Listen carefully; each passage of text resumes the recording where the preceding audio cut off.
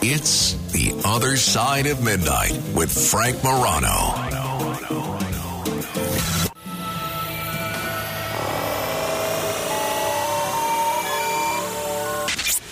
The Other Side of Midnight presents The Midnight Files.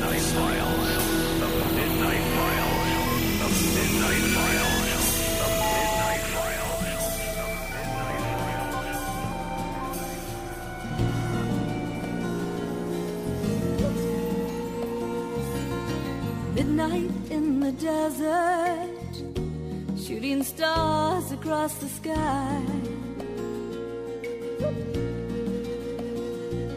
This magical journey will take us on a ride, filled with the longing, searching for the truth. Will we make it till tomorrow?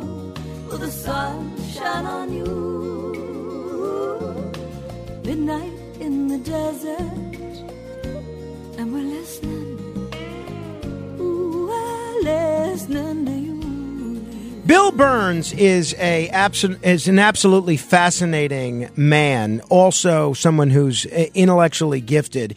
He's a New York Times bestselling author of many books, including The Day After Roswell, Unsolved UFO Mysteries, all sorts of Space Wars, all sorts of books that have to do with UFOs, and a lot of other subjects that have nothing to do with UFOs. He's been the publisher of UFO Magazine and the editor of UFO Encyclopedia. He is also a PhD.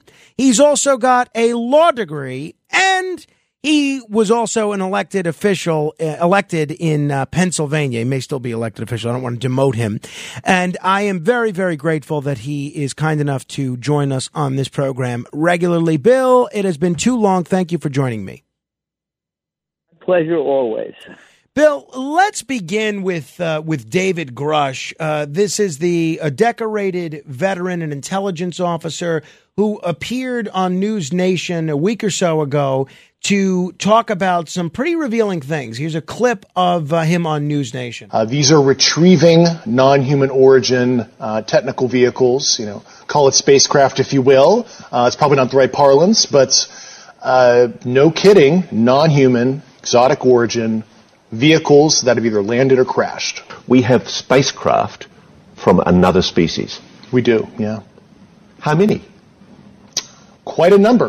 That is pretty groundbreaking and pretty wild, made more wild and more groundbreaking by the fact that Grush had a pretty good reputation in the military and not considered a kook or a drug addict or somebody that makes things up. What was your take on this David Grush whistleblowing?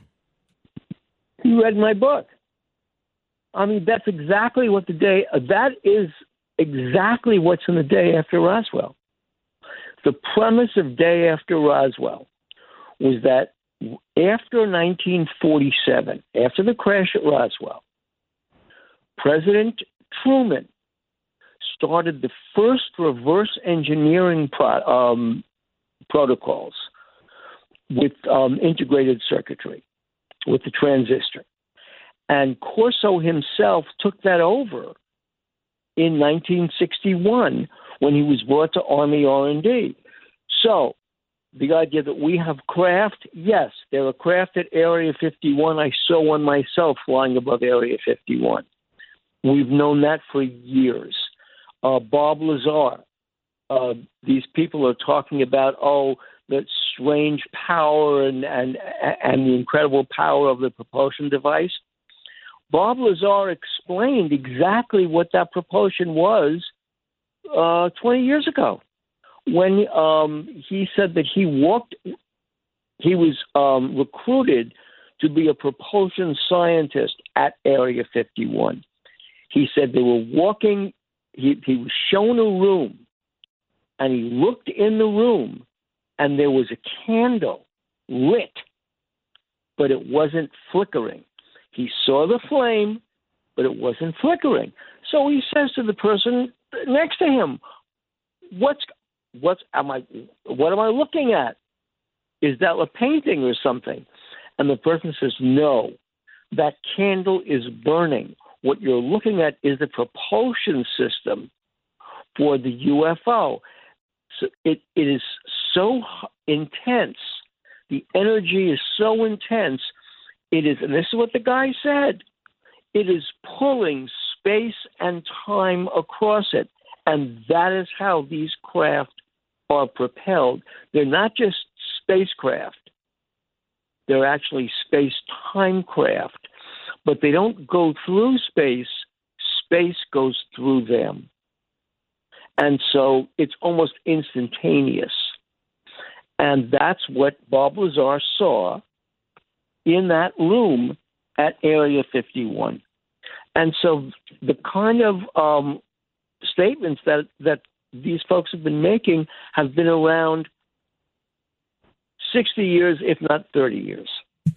I interviewed that's my response. I interviewed the reporter that broke this story for the debrief, Ralph Blumenthal, who's a very respected guy. He's a best-selling author and still a reporter for the New York Times. And I asked him a little bit more about what David Grush had said and what he said to Blumenthal. Here's a little bit of our conversation last week. So it's not out of the realm of possibility, or it's not unlikely or outlandish that he would be in possession of this information, whether or not he actually put hands on a craft or handled this material himself. He certainly interacted with people who were deeply involved in these very deeply secret programs. A number of people, Bill, heard that interview and read the descriptions of what Blumenthal wrote about David Grush, and they said, well, Grush never said that he saw one of these craft himself, and he's never seen one of these non-human people himself. Does that take away a little bit of his credibility on this subject? What would you say to that question, to people that have raised that with me? Well, again, I would say this. I've spoken to people who've actually seen the craft. At Roswell, Walter Haut, Lieutenant Walter Haut, 509th, acted almost like Bill Blanchard's aide-de-camp, but Blanchard was a colonel, so he didn't have an aide. But Haut was the public information officer of the base. Haut was the person who revealed to the newspapers that a UFO had crashed at Roswell, flying saucer had crashed at Roswell.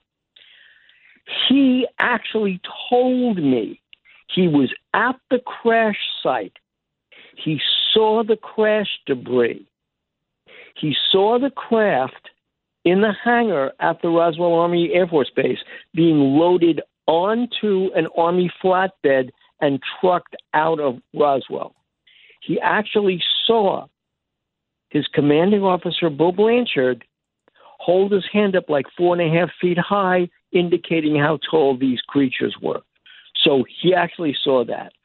From Roswell, that UFO and the debris were flatbedded to Fort Riley, Kansas. At Fort Riley, Kansas, one night, the night they arrived, Philip Corso was the duty officer. He was the on-duty officer.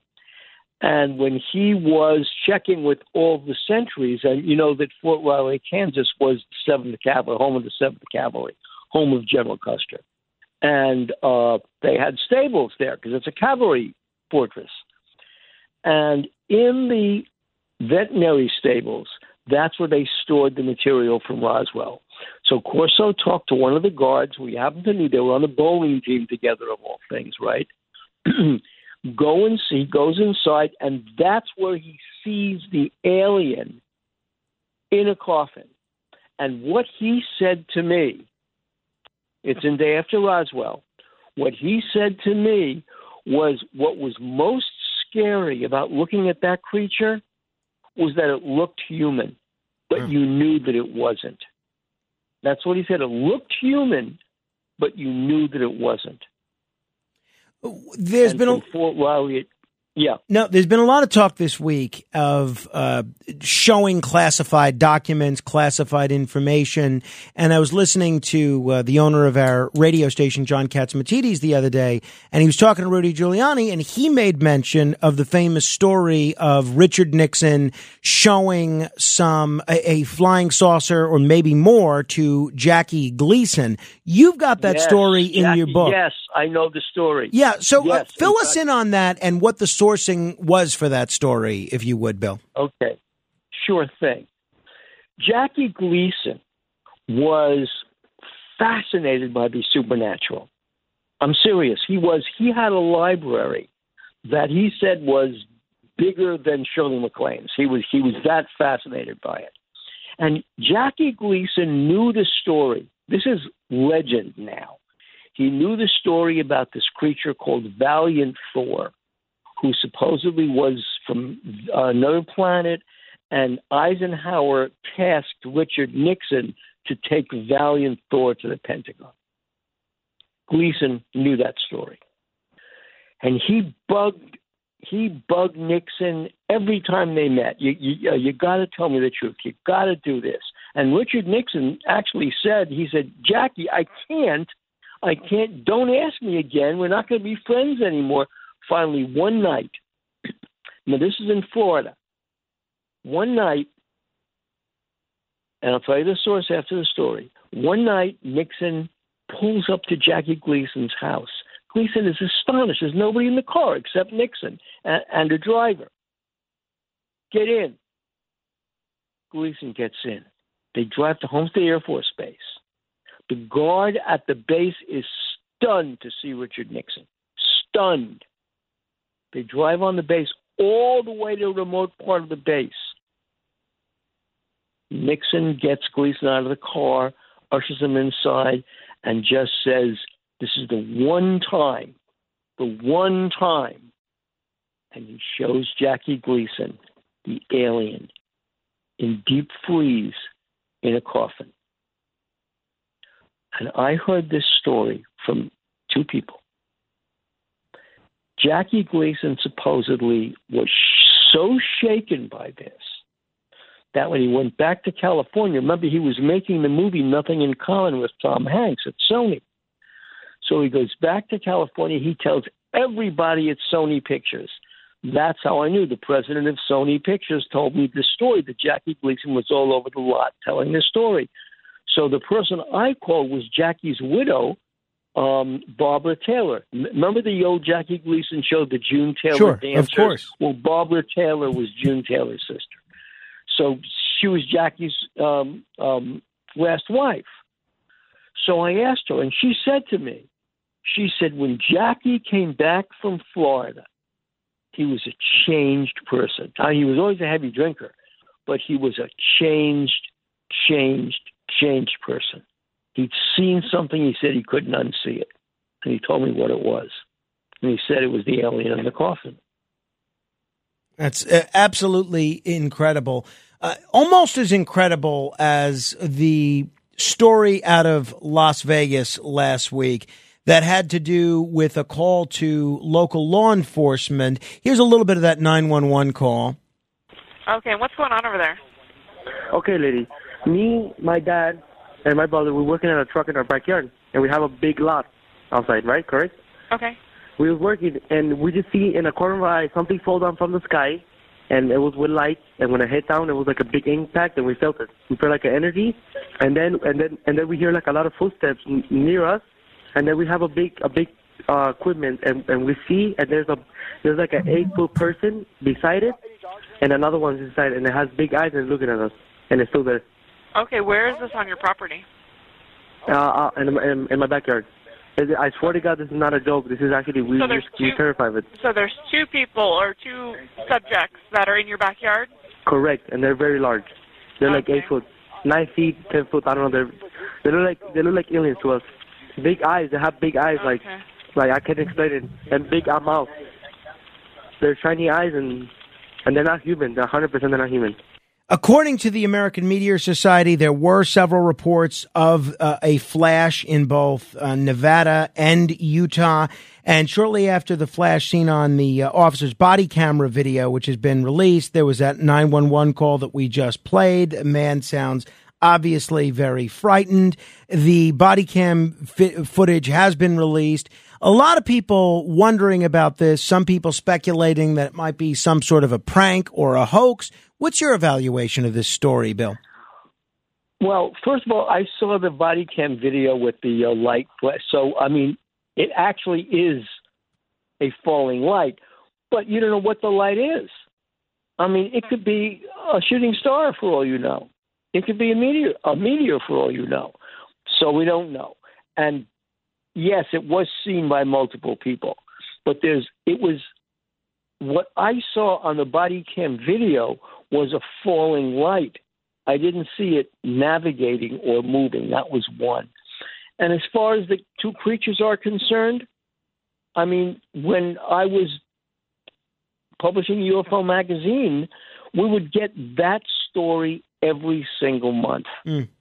Another person would write, and it would be the same thing. They were tall, they were 9 feet, they had big eyes, they were glowing. I was so scared. That was the story we got. So I've heard this before. But as far as this Vegas situation goes, do you think that these people, what they're describing, do you think it was some sort of extraterrestrial, or do you think it's something else here? Well, there's absolutely no way of knowing. When they went to look at the property, there was nothing there. Nobody else saw it, just this one kid who called 911. And nobody else saw it. There were no other reports of creatures. So that you tend to disbelieve, therefore, sure, that, right? They could have been just big human beings, right? That were walking on his property and disappeared. Attorney Daniel Sheehan made some revelations about a UFO whistleblower story. According to him, the crashed object recovered by the military said that it was much bigger on the inside than it was on the outside, and there was a distortion of time and space. Is this sort of a description consistent with the eyewitness accounts from people in the government or eyewitnesses that you've encountered? Yes, absolutely. Travis Walton was a very famous story called Fire in the Sky, where this person, Travis, and he's a friend of mine. Travis Walton was a logger, and he's out in the woods with his logging crew, and he looks up. He sees a light in the sky. He doesn't know what the hell a light is, right? He sees a light. It's awful big.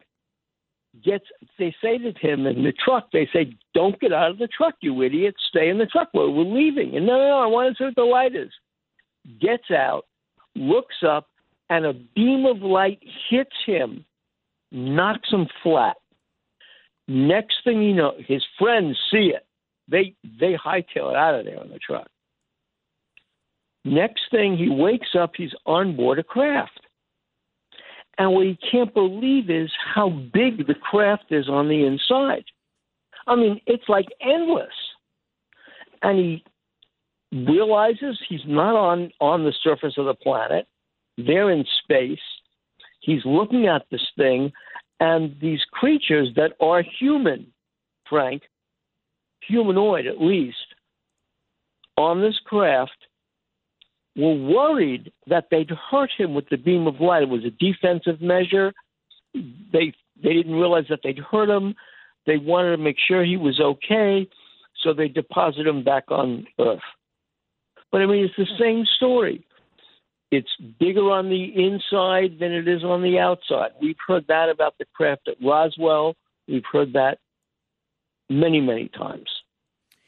Another story, again, this is why we were so eager to chat with you, because this is a week that there's just been a ton of stories regarding this stuff. A story about an ex-Marine who, Michael Herrera, talking with the Daily Mail, says that he saw a UFO being loaded with weapons in Indonesia in 2009 when he was serving there. Herrera claims an Air Force lieutenant colonel told him, "You're not allowed to talk about what happened. You will go to prison or you will die." He says he was emboldened to break his 14-year silence by the new UFO whistleblower protections. And in April, he testified under oath about this story. Do you think we're going to see what you're welcome to comment on Michael Herrera's story to start, but I'm also curious if you think that what Congress has done will lead to more people speaking out about what they've seen? Well, the answer to the final question is yes, I think it'll lead to more people speaking out.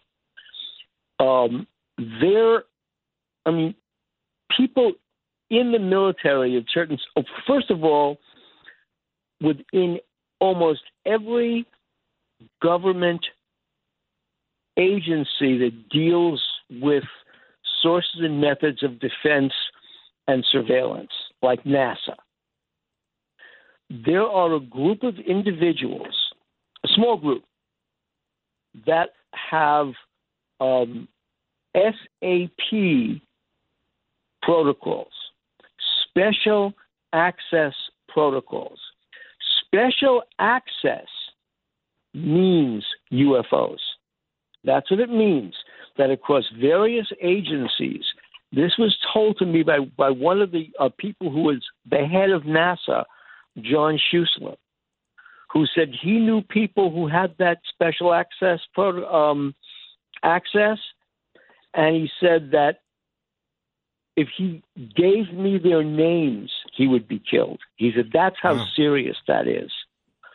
But another person from NASA said she was standing by a photo machine as a strip of photos came out, which had a black triangle on the surface of the moon. And a photo expert was airbrushing it out.